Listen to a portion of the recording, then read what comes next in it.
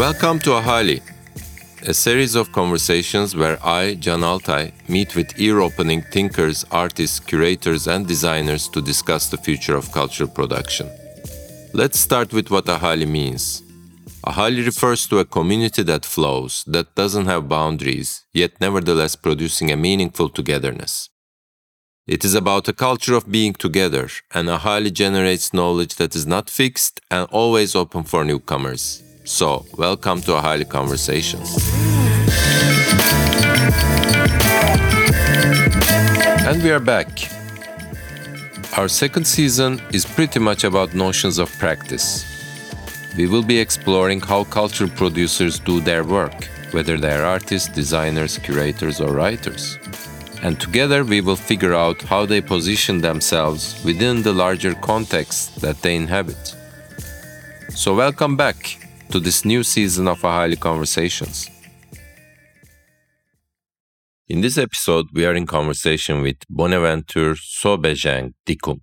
He is best known as the artistic director of SAVI, the Laboratory of Form Ideas, a self-organized art institution located in Berlin. He was recently appointed as the new director of the Haus der Kultur und der Welt in Berlin, and he was also curator-at-large for Documenta 14, as well as guest curator for many international exhibitions, and also the artistic director of Sonsbeek 2020 and 2024. We'll hear from Bonaventure on the importance of positioning oneself within collaboration, but always in response and with responsibility. He's someone who didn't wait for legitimization and instead went ahead to create a space with his fellows and let things emerge from that space, and of course from the people who ended up hanging out there. We will hear his take on how the institutions at place can indeed be changed by the people who actually have a claim on these institutions. And in retrospect, and not surprisingly, this is exactly what the institutions themselves need. So how the embedded violence and discrete notions of race and superiority can be challenged without losing remembrance is another takeaway that Bonaventure offers. And its enthusiasm on music also unravels towards the end. So make sure to take note of his recommendations. Also, a final note before we start. We'll be sharing visual samples from the works we discuss on Instagram, so make sure to check out our account, ahali.podcast, to get glimpses of the projects that we discuss today. Welcome, Bonaventure. Thanks for taking the time to joining us today. Thank you for the invitation. It's a great pleasure. So, where are you now? Where do we catch you? Where are you in as a state of mind and also maybe as location? As a state of mind, it's more difficult to say. Mm-hmm. I just came out of an interview on The Voice, using the voice in sound art.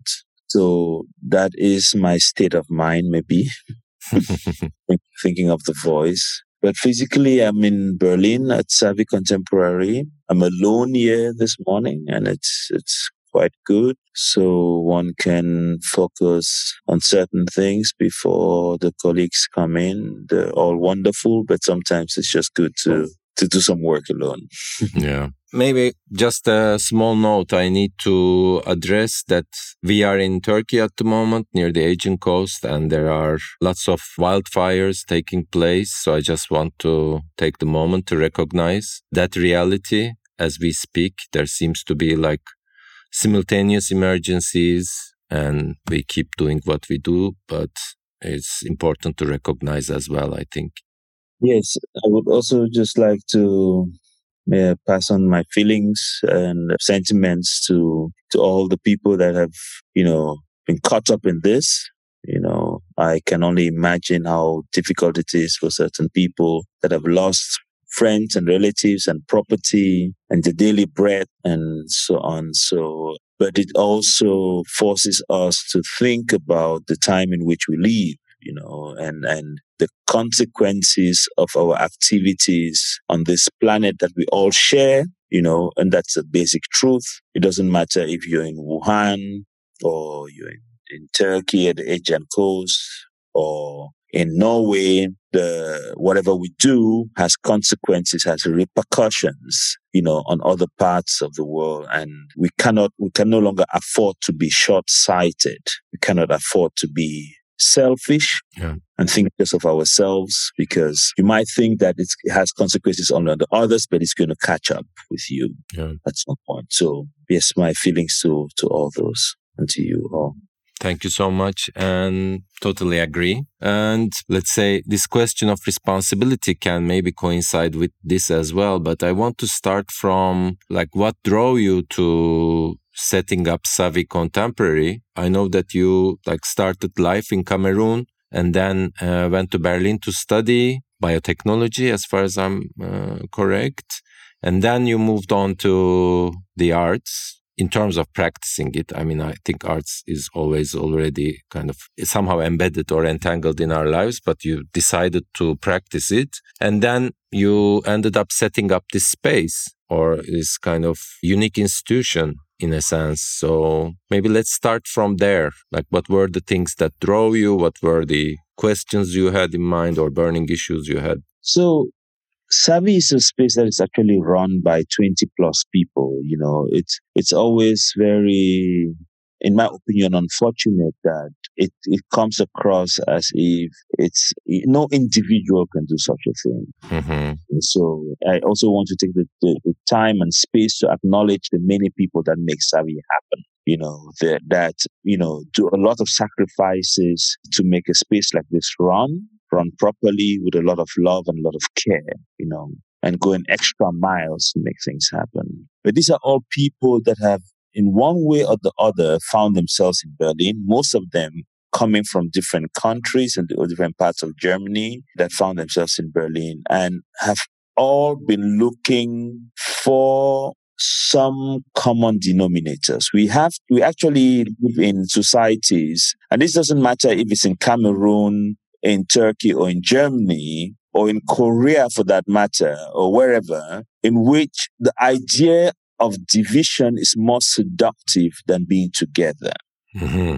So if you find yourself in such a space, one of the things you could possibly do is to create a space where people could be together. And basically, I think that was one of the intentions, Maybe one could find like-minded, like-spirited people that have a cause or that are prepared to also to disagree with the current state of being, with a kind of a normative structure that is imposed on others, claim of a certain normativity of whiteness that one finds everywhere, and the claim of a single narrative of history that basically a couple of us didn't want to accept, And I came to Berlin at the age of 20. So as a a young man wanting to see the world, wanting to study, wanting to experience life, but always confronted with a notion that I wasn't really familiar with, which was a notion of race.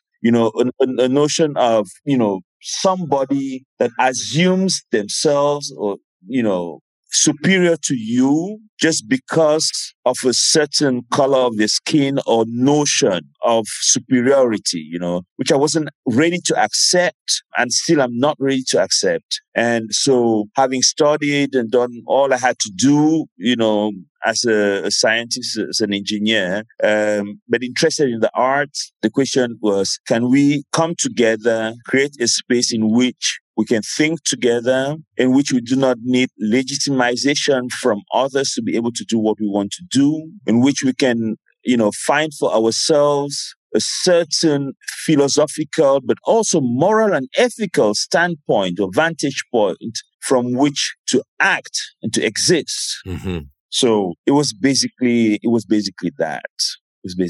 So all the projects we do, as far and wide as they might sound, as deep and, conceptual as they might sound, it's basically about creating a space in which we can think together, in which we can try to also think about what it means to be human in this world. Mm-hmm.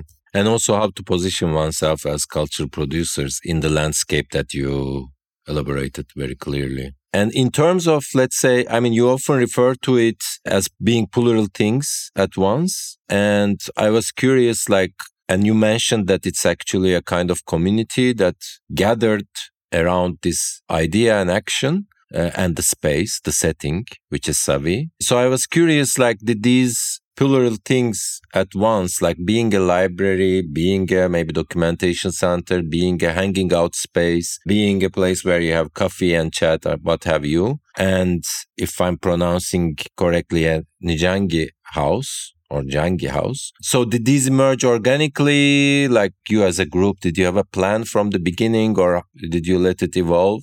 A lot of it emerged organically. There was, of course, an original impulse. Sometimes when you throw a stone in water, you don't know how the ripples would look like, but you set the stone.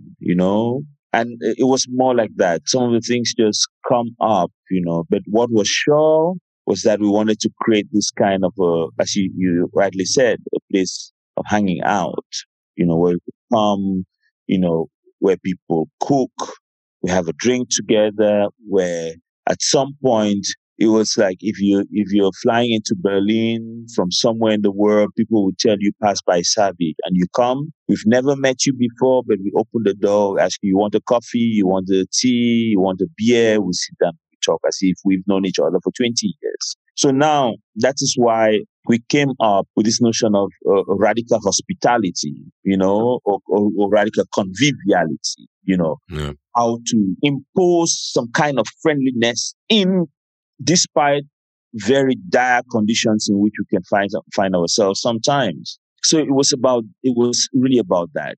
The idea of the plurality, is something that is very important to me. Again, as I mentioned a few minutes ago, this lie we've been told that you're an individual, or that you're singular and all those things, those are, to me, those are actually things that are part of the superiority complex. You're not actually very singular.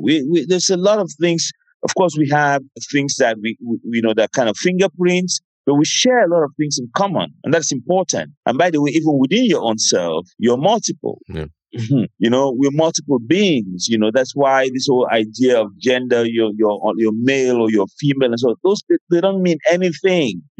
So we might also embrace that multitude. So it's something that has accompanied me for many years, and actually the work we're planning now for the next Bamako Biennial is on multiplicity. It's on plurality. It's really about thinking beyond the singularities and embracing the multiple beings that find themselves in us. Yeah, and I think that resonates a lot with Ahali, like the title of our gathering series, because it refers to, let's say, it's a sense of community that's independent from the community defining dimensions that can easily become oppressive, like religion or place of origin or kinship and things like that. Whereas it offers a kind of gathering that's still meaningful, but it can be whoever. And traditionally, it's being somewhere, related more to being somewhere. Mm-hmm. But the way we take it, or we wish to take it, is also like wherever you are, you can be part of that. And it's not fixed. So it's not a kind of, it's always generating new knowledge, hopefully. And so I think that resonates a lot with the kind of term under which we are also trying to organize. Very interesting. When I was looking up for the translation of Ahali, I found somewhere that it meant population. I don't know if that's right. No, the people, let's say, the people. The people. Yeah. Okay. Very good. Very, very, very interesting. There was a very important work that was done by Hans Hacke, German artist. It's difficult to translate it, because he was asked in the 90s to do this work at the Bundestag, in the parliament. And, you've had this whole controversy about das Volk, the people, Germany, which was a notion that was misappropriated in the Nazi period and so on and so forth. So Hans Hacke, in his installation, which was in a garden, wrote, he didn't use the word the people, but he used the population, which I found very interesting, because he said the people tries to singularize the people. Population multiplies and pluralizes the people, which is very interesting, because in German the word is das Volk, and then the word for population is the Bevolkerung, so the folk is still there, but the Bevolkerung expands it. And I find that very powerful. But almost 30 years down the line, he revisited the work for Documenta 14. And since then, he has done several editions of it, in which he says, Wir alle sind das Volk. We all are the people, So he goes back to this notion of the people, that's folk. And he says, actually, the people must be multiple. So we all are the people. So I found that very interesting.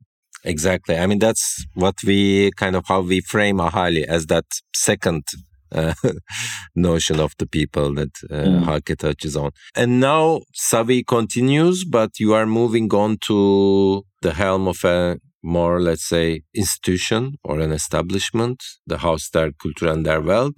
And with regards to what we've been discussing and looking at your previous debates as well, I wanted to touch upon this notion of there's almost a kind of immunity investment in how Western institutions, like whether tokenistically or genuinely, invest in non-white, non-male, non-Central European practices in the last decades, obviously. And of course, there is huge potential in that, but sometimes it's makes one wonder whether that these practices will eventually tilt the status quo, or are they more acts of diversification to sustain the canon? And I'm curious, what's your take on these practices? It's an interesting question. I've written a lot about the canon, and I wrote a paper called Decanonization as Method. And so I'm really concerned with issues of the canon and so on and so forth. Now, I know where the question is coming from, and I see we've been asking for many years, for decades upon decades, that we want to, have space in some of these institutions. I particularly have not been asking for space in this institution because I'm not really interested in that. But a lot of us have been asking for those spaces. What is very interesting is as soon as that happens, then we ask ourselves, but is this tokenism? Are we supposed to be in these institutions and so on and so forth? So it's a paradox. It's a conundrum which we actually have to free ourselves from. It's as if we're asking, but we're scared to assume responsibility. Right? Yeah. But what does that mean then? It means that the change we're actually claiming or fighting for, we don't really want. So that's the funny thing about it. I personally don't believe in changing institutions, especially from within and so on and so forth. No, that's why I was really interested in creating a new institution together with other people, right? I believe that is what we all have to do. We need to, the fact is that one of the means of decanonization is not creating another singular canon, but creating multiplicity of canons such that it makes the idea of the canon redundant. That's one possibility. Another possibility is to make the canon porous, such that those who found themselves in the canon before suddenly, through a kind of a process of osmosis, get out of it and others come in. But then if they do relevant work, they can still come back in. So a canon which doesn't, because you are, Thomas Mann, you have to be there for the rest of your life. No. But others come in, they kick you out. And then if for some reason, at a particular time, your work becomes more relevant, you can come back in. So that's another possibility. The third possibility is just to dismantle the whole thing about canons. Why do we need them? So these are three ways of looking at it. Now, what concerns me is that I'm interested in institutions as spaces of becoming. So I'm not interested in an institution per se. I'm interested in the notion of instituting. I'm not interested in establishments per se, but I'm interested in establishing. So the question is a question of method. So is there a possibility of getting into such a place like the House of World Cultures and work within that paradigm of instituting rather than managing an institution? If there's a possibility, I'm happy to be there. If there's no possibility, I won't be happy to be there. Right? I'm not bound to it. We have to work with it. You see, what we call institutions are actually very malleable structures, or should be malleable structures. Yeah. And if they're not malleable, then the fact about it is, Chan, the fact about it is that a lot of these institutions in the West, which we're talking about, they've actually become quite redundant. They've actually, in my opinion, one of the biggest battles of our time is institutions finding their relevance within our own time, within our age, within our era. So, to be honest with you, I see a lot of people like you and me getting into these institutions, not necessarily because, of course, there are examples of people being tokens, but it's not necessarily because of that. It's because a lot of these institutions have come to a cul-de-sac, a kind of a dead end, in which they need people to liberate them from this dead end. Now, you said in the past 10 years, a lot has been done with, say, appropriating of knowledges and structures and so on and so forth. Now, the truth about it is that to whom does this institution actually belong? Yeah. I am a taxpayer. The people from 191 different countries that live in Berlin are taxpayers. The thousands of people that are descendants of the people that were brought into this country as Gastarbeiter, they are taxpayers. The thousands of people of African origin who didn't ask for their continent to be partitioned in Berlin, some of whom came in to fight for the French in the First and the Second World War, whose descendants are still here. They didn't ask to be that. Cameroon didn't ask to be colonized by the Germans. So we find ourselves in this place and we're contributing into the building of the society. This society is not a monochromatic society. It's a society that belongs to us all. Now, the question is that why should I have a complex about being at the head of such an institution? Why? I mean, to be honest about it, it's just a fact. We've done quite important work within this country and Europe and the rest of the world. It's just as it is, And there are very few curators and artists that have done the kind of work that Savvy has done in the past 12 years. It's just as it is, So the question would be, if I'm in any case paying my taxes for the making of such an institution, I could as well be at the head of it and direct it into a way that is more conducive to the people that are like me in this society and the rest of the world. Why not? It's called the House of World Cultures. Totally. No, this was deliberately asked to hear this from you. No, I hear that very well and I know where it's coming from. But the thing is that at the end of the day, we have to claim responsibility.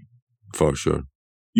I don't believe in pointing fingers at people. I don't believe in, criticizing, and when the moment comes, then you chicken out. No, let's take it. And if we're given the possibility of doing the work, we'll do a great job. It's as simple as that. Yeah. Thanks for this response. I mean, I think it was really valuable to hear this from you. And also with regards to just what you said, is then that's also the only way that we've been discussing, or let's say the more decolonial thought has been discussing this question of other epistemologies or situated knowledges. And what you've just outlined seems to me to be the only way that these can truly or start the process of becoming, to expand the cultural field in general into more, let's say, pluriversal understanding of cultural production, and also not becoming really other epistemologies and not becoming epistemologies of the other. Because most often so far is also that was part of my criticism with regards to this notion that you elaborated on so vividly, was that it's also something to take care or take notice of or care about with regards to all these situated knowledges not becoming epistemologies of the other, as in a, let's say, more kind of 19th century onwards anthropological sense, but truly become epistemologies in the plural. That needs, I think, that necessitates agency, and that necessitates action, and that necessitates taking steps. Truly. But you're completely right, So what we've noticed is that ethnographic and anthropological museums around the world are in a terrible crisis, right? One of the crises is that who's the other? Yeah. Who's the other? That's just a question, The other was quite clear 200 years ago. Even until 1989, it was very clear who the other was. Yeah. In 2021, it's not so clear who the other is. So that is it. So the legitimacy of such institutions is then questioned. Completely. And maybe that begs the question, like, should we tear them down or should we transform from within for them to become something? And maybe we can link this to the question of, let's say, traditions of art in public space, commemoration, monuments, and things like that. So how to deal with monuments is, I think, as relevant a question as how to deal with these kind of institutions in their ancient form, so to say. So, Jan, this is a very important question. Now, no matter the answer I give you, it will be problematic. No matter. So let me put it this way. I think we have to go on a case-by-case basis. If we have a statue of somebody who was particularly violent in history, say Cecil Rhodes, particularly vicious person, I am for the fact that we need to tear it down. Yeah. Some of them, we don't have to.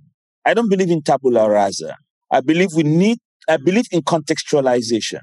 So as I was trying to say a few minutes ago, one of the things we would have to do is find new answers to existing questions and then pose new questions. To find new answers to existing questions is to find new meaning to existing structures, institutions, whatever you want to call them.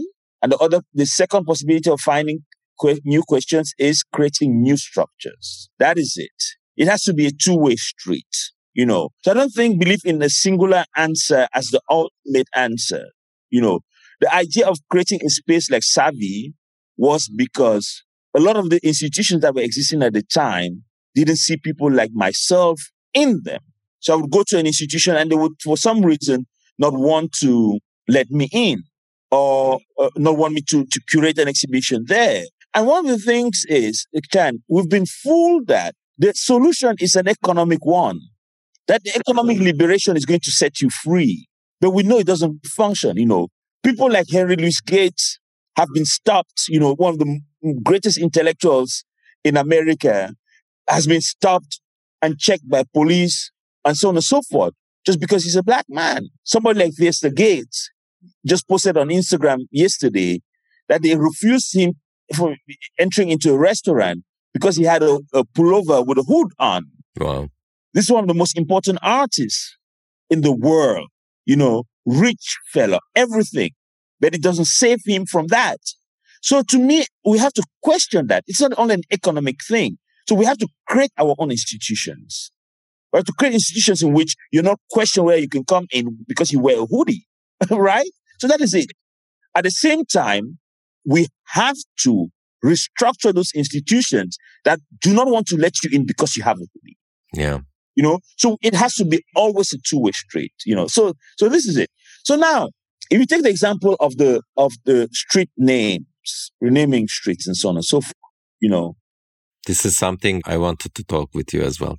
There's a certain violence enacted in space, just because a street is named in a particular way, right? Now, Totally.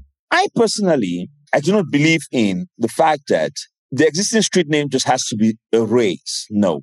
I am for giving a new name to that street, but underneath that name, you put the name of the old street and you give a long contextualization as to why it had to be changed. Yeah. Okay? So the plaza in front of Savvy is the Netterbeckplatz. Nobody knows why it's Netterbeckplatz. So if this is ever changed one day, I don't want the name Netterbeckplatz to completely go away. So if it has a new name, say the Chan Altai Platz, then underneath that name, we need to put Netterbeckplatz, formerly known as Netterbeckplatz, and explain why this place had to be changed. Okay. That to me is the way forward. Yeah. So not to repeat the erasure, maybe because it wasn't always called Netterbeckplatz, but the moment it was called that, there is also an erasure.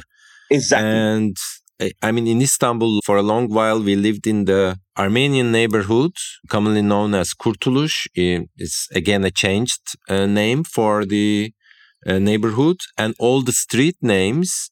And I'll remind that this is an Armenian neighborhood. Yes. All the street names are named after ultra-nationalistic mythological figures and like Turkic superiority and things like that. Ergenekon, Bozkurt, all these kind of names. And it's like, I always felt the violence that just the street names were imposing Yes. on the place. And in that sense, that resonates to a great extent. But your call asks us to not to erase the name or maybe return to its origin, but keep a reminder that this happened and that. But one day some other person will come in power that would want to restitute. So the process of restitution might happen in that space in which they will want to have the Armenian names back. That is very possible. Why not? But the question is, what do you do? Do you just take away this myth of the great Turkic nation? Would you just take that away? No. If you do that, then there will be a repetition of this violence. Yeah. Okay? And it means that 50 years down the line, another person will come and reimagine this. So basically, what has to be done is a contextualization to say there was an incredible erasure, not only of the Armenian people, but their history within that space called Turkey. Okay? And that this erasure happened also within this public space. And you ask the question about public art and memory. Yeah. And the politics of memory. So the question then becomes, and this is it. To me, this is it. Because, I teach a course on this. Who remembers? Who is the person remembering? So so we have to make a differentiation between institutional memory and public memory. Mm-hmm. Now, what we see with a lot of these statues, a lot of these street names, are the epitome of institutional memory, because the state or the city or whoever in power wants you to remember this. In many of the cases, it falls within the realm of propaganda or, the power structures, government machination. But actually, what does the people actually want to remember? So if one did a census in Cotolouche, what would the people want to remember? That would be interesting. Yeah. So and I think, and not even just the changed people, but people that were there before. What would they want to? What would they want to have the streets called? And that is something we need to keep in mind. Yeah. And maybe both the contextualization and what you just said links maybe, in my mind at least, perfectly to your emphasis on storytelling. And, because there is, on the one hand, there's the gesture, be it violent or be it in a way generous. And on the other hand, there is the storytelling, there's the contextualization, there is the kind of narrativizing almost of conditions or of actions, of realities. And maybe if it's not too much of a stretch, we can link that to Sonsbeek and hear from you a little bit how you position that, the idea of the voice or the sound and the story. It's not a stretch at all, because Sonsbeek is also an exhibition of art in public space. Exactly. So it's not a stretch. And the question that came in was, one, what is public space? And who is the public actually? To whom does the public space actually belong? If you go to Arnhem, where Sonsbeek is, at certain times of the day, you don't see people like you and me. You don't, because they're all working. They're not, the public space doesn't belong to them then. There's certain times they come out. Now, I'm interested in this, but how do you do it? The question is, how do you, to me, it's always about the strategy of narration. Curatorial practice is narration. So what tools would you use? What utensils? What figures of speech? What metaphors can you use to be able to narrate your story without making somebody listening to you just feel as if you're making an accusation? Mm. I'm interested in that. I'm not really interested in the frontal. No, I'm interested. There's a saying in French that it goes "chercher midi à 14 heures." It says you're looking for midday at 14 o'clock. I really love that. A translation in English would be beating around the bush. But there's something beautiful about that. Not just coming directly, frontally into something, but going through that. That to me is actually what poetry is. Finding words that say but with another weight scale. And you can say everything. So that was it. So the idea of storytelling, of narrating, came up with this. And it's always been there. It's also always accompanied us, especially the work we do at Savvy. But again, so we've invited over 40 artists to do works, installations in public and so on and so forth. And the whole thing, as conceived from the beginning, was on LEBOR, so force times distance, which is the formula for work. Mm-hmm. And the subtitle was on LEBOR and its sonic ecologies, So the idea was, how can we use sound as a possibility of telling all the stories, And as I told you, that I just came from a conversation about the voice. The voice plays a very important role there, what pitch you use, what tone you use, what texture of the voice. You understand? Where do you lay emphasis on what syllable in a word, and so on? What tempo? How do you stretch? What pace do you use? They all play a role as narrative devices. Yeah. So this is it. So how do you translate that into a kind of exhibition space? Although I don't think of Soundspec as an exhibition, but as a kind of a manifestation. An occurrence, a becoming. Where we've been working on something, and then, in this bigger conversation, and then something appears. I'm interested in that. How do we use these devices also to make people feel that they're part of it? In my culture, when you're telling a story, you start by saying, and then people on the reply, lenkwa, which is a way of drawing people's attention and making sure that everybody is with you, that it becomes participatory. So how can you use these devices of narration into exhibition making practices? Mm-hmm. So that is it. And conceived as a double edition of a quadrennial, so we have time. We really wanted to have this time also, not to just pop in, do something and disappear, but also kind of situate ourselves within that place, and find a way of working with people around. Yeah. No, sounds interesting. So it's like, I didn't get that. It's two editions. You are doing 2 editions. So that's why it's 2024. Exactly. It was supposed to be in 2020 and then 2024, but we started in 2021 and it will be 2024. And then in the period between these 2 editions, we'll be doing different collaborations with institutions, and an exhibition in Stedelijk, an exhibition in Central Museum, and a couple of other residencies and other things, in between. No, but I really like the way you kind of position the exhibition as a manifestation, and it's calling for some exchange as well, and it's not a fixed reality per se. I think that's really strong. And for the audience, I'll just put a parenthesis that Sonsbeek is this, I think, very interesting historically as well, series of exhibitions. And sometimes, like back in the day, when I was teaching art in public space, I used to always show the film Jeff Cornelis's TV program Buiten de Parken. Mm-hmm. That's like on this 1971 edition of the Sonsbeek. Wim Beren was the curator of that one.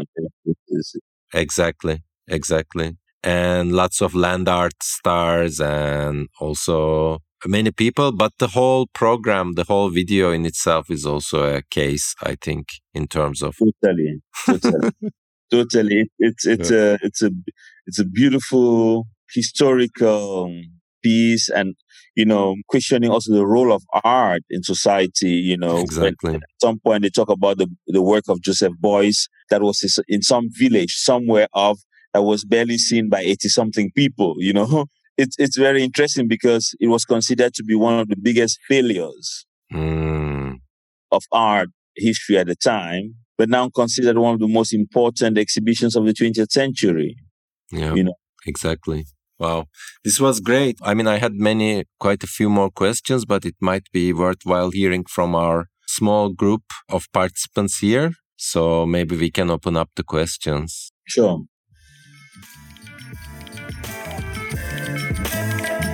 Ahali conversations are recorded together with participants who can join in the conversation with their questions. If you'd also like to take part in these live gatherings, visit ahali.space and send us a line via email.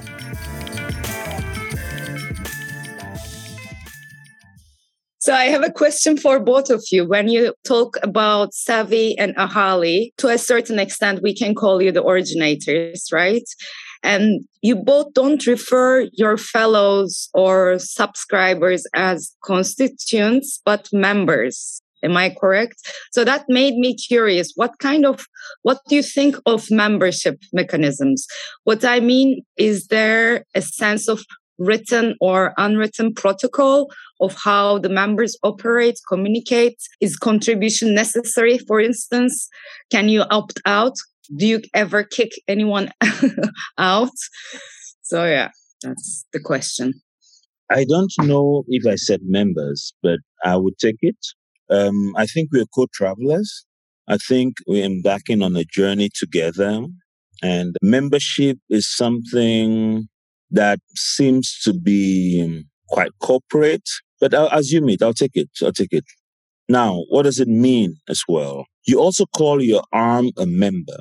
You call your leg a member because these are parts of your body, and you more or less need your head to function. So if we say that these are members, then they're all part of a body, and each part of that body is necessary for the body to function.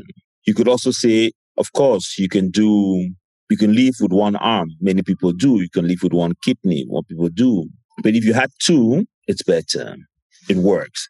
So I'm looking at it from that perspective, of members. But I'm also thinking of it from the perspective of remembering, in which you also have members inside, in the notion of thinking together, and putting different members together as a process of recollecting. We talked about memory and memory work earlier. So this too is part of it. So I see it as the following. All these people that make Savi happen, I think that's what I said in the beginning. If you want to call them members, they could be understood as members from these two ends, as part of a functioning body.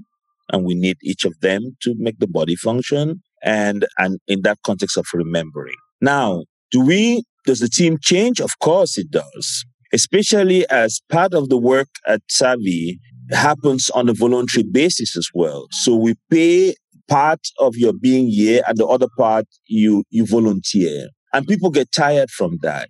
And it's normal, So there is that element of care that is there and that we need to have for people also to step back and regenerate after giving. You cannot give so much energy for the rest of your life, So it's also fine when people say, okay, we want to step back and so on. And what we've also noticed in the past years is that a couple of people from Savi also get into other institutions, and I'm happy about that, because they carry the spirit of Savi into these places, and hopefully would shift from institutions to instituting.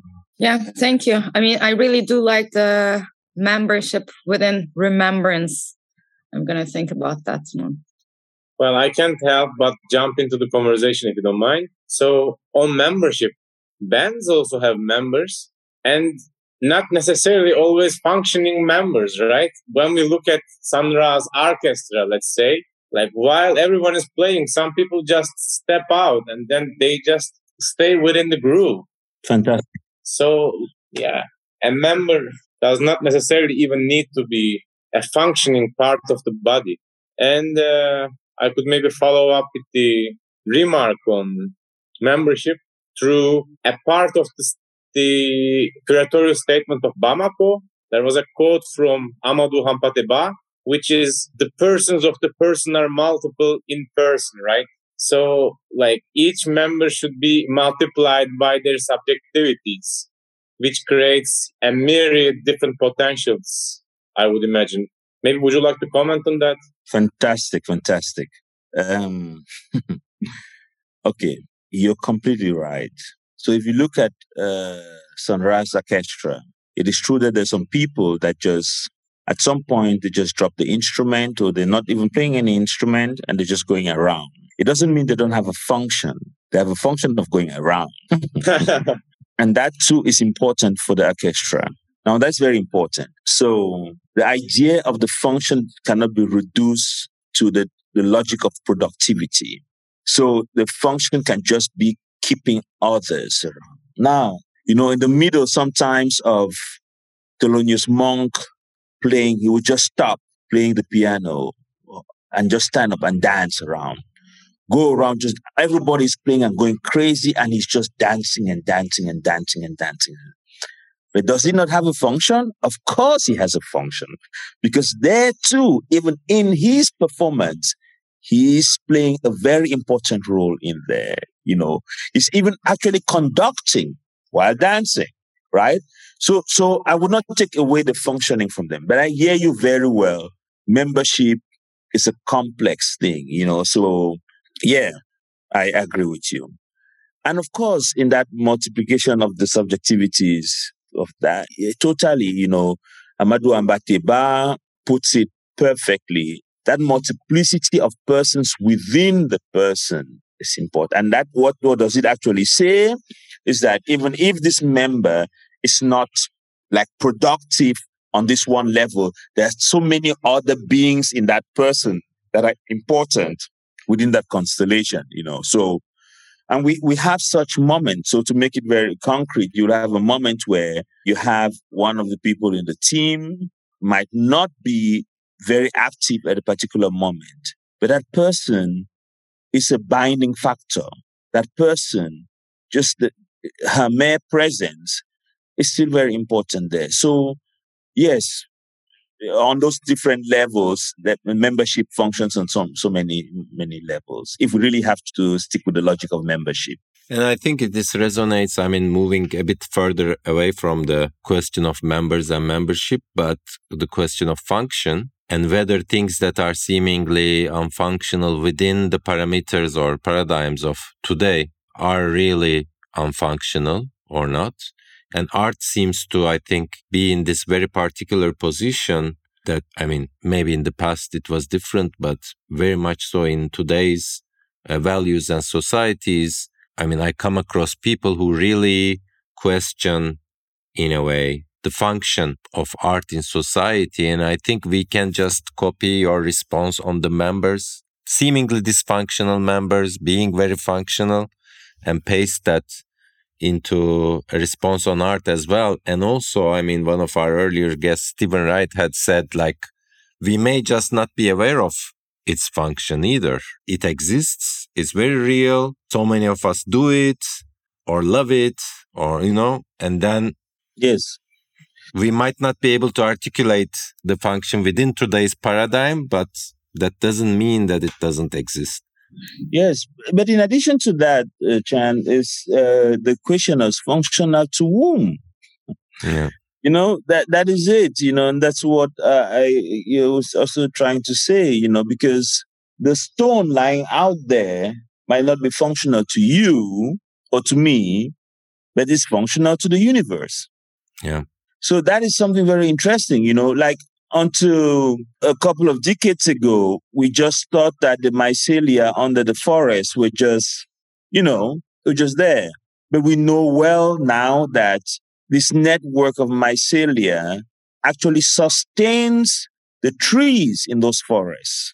That the mycelia, through their sophisticated network, could actually enable one tree on one end of the forest to feed and sustain another tree a couple of kilometers away, passing it energy, passing it food, and so on and so forth.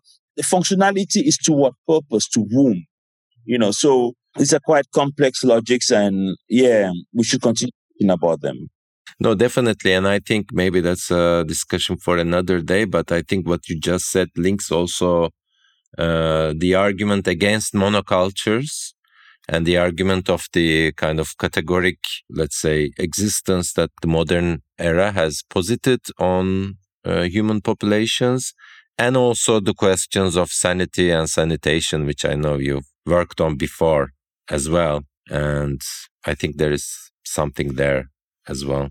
Totally. Cool. Fantastic. Do we have any other comments or questions? Well, certainly. Well, could you maybe name us 3 musicians or bands that we don't know about, but we totally should? Oh, I don't know if you know about them. So it's difficult for me to say what you don't know, but maybe I can talk to you what I am listening to. Sounds good. Yeah, that would be great. I do listen to a lot of different things at the same time, but one band I've been revisiting recently is called Kelin Kelin Orchestra. Actually, Kelen Kelen is the way you would call it, and a group of musicians from the African diaspora and the African continent. So some of them are from Cameroon, from Haiti, from different places, and they come and they do free jazz, if you want to call it that way. With people like Brice Wasi in the middle of it, and so quite brilliant, yeah, musicians. Also listening a lot to B. Kidude, who was a very famous singer from, I just skipped my mind, on the East African coast. So she died at the age of like 103 or 104, and she was a legendary singer, so she played tarab music. She was considered one of the queens of tarabu, which is a music so from Zanzibar, she is. That really, so I was talking about it in an interview I gave recently together with Natasha Jinwala and to Aisha Hamid. We're talking about the Afro-Asiatic Sea, also known as the Indian Ocean, so I was listening to this a lot, to be able to, think of the sound from that space. So this is something I could recommend to you. I mean, there's a lot of stuff I listen to all the time. I've been listening to Martina Roberts this morning, the Coin series, Coin chapter 1, 2, 3, and 4. Martina Roberts, she's a brilliant saxophonist and singer, uses speech very powerfully in her work, very intelligent, very powerful, transcendental music you can call jazz or whatever, but she's somebody I'm listening to, and many more. We need a Spotify playlist of yours to be subscribed. I don't even have Spotify. I don't even know how it works. I play vinyls. When the pandemic ends, we invite you as a DJ. I don't know how to DJ either. I could come with a few vinyls and just play. Yes. But Bonaventure, like you recently mentioned on an Instagram post of yours that you were dreaming or working on a major retrospective on Kassav. Oh, very good. Very good, sir. Yes, good you mentioned that. We just lost one of the greatest musicians of our time, Jacob Devario, who was a brilliant guitarist, fantastic musician, singer. And actually, I'm wearing this in memory of him, because he used to wear this all the time. So since he passed on, I've been wearing, things like this. So it's interesting that you bring that up because I didn't. Yes. So may so rest in peace. He was a great musician, and the music they made kind of was more than a soundtrack to my youth because the collective was founded in 1978, if I'm not mistaken, and they've been together since then. Mostly the same core team. A few people have come and gone. And I was fortunate to be in an interview with Jocelyne Berroy, one of the only woman in the core team, a few months ago. And Kassav played an incredible music that bridged the Caribbean to the African continent. They invented this music called the zouk, which in itself was music that was influenced by a lot of, say, Caribbean music, but also music from Congo, from Cameroon, and so on and so forth. So it's very sophisticated music. At one even point, Miles Davis was asked who's the most important musicians of his time, back then, and he said, "Oh, there's this Caribbean group called Kassav." So imagine that kind of a shout out from Miles Davis at the time, So the guys they were miles ahead of their own time, So we lost Jacob Devario last week. And so I've also been listening to a lot of Kassav.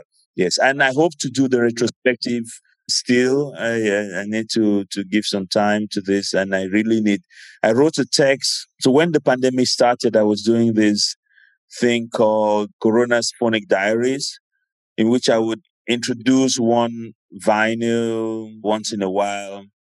And I started with like 300 words, and then it ended up being like 3,000 words for one vinyl, So it was just like, what am I listening now in this period of the pandemic? And so I wrote two editions of for Kassav, one on Kassav as a group, in which I talked about the aesthetic importance and the political importance of Kassav in the world, And if you look at that post, that's basically the beginning of the concept for the project I want to do. To me, I consider them even more important than the philosophical movement called the Negritude, because I thought, because everybody, while you might not be able to read Aimé Césaire or Léopold Sédar Senghor, everybody was listening to the music of Kassav and really enjoying it and dancing, no matter your educational level, and they were speaking about very important things indirectly, again, bringing in poetry, which I found very important. Yep. I mean, it's amazing that we end on such a, let's say, informative note, and you give us even more to explore. But I want to thank you one more time. This was mind-opening and delightful. Thank you. And great to hear and see you in action. Thank you. Same from my end. Really great pleasure talking to you all. And stay safe. Take good care of yourselves. And thank you so much. We'll stay in touch. Thank you, Bonaventure. Take care. Thank you for joining us in this conversation. Make sure to check out the show notes to find out more about what we've discussed today. There's an extensive list of links and information down there. You can also visit us at ahali.space in the interweb or get some visual insights at ahali.podcast via Instagram. I guess it goes without saying, but we really appreciate you spreading the word and supporting us by subscribing, rating, following, or whatever works for you. This was Ahali Conversations with me, Can Altay, and we hope to see you next time.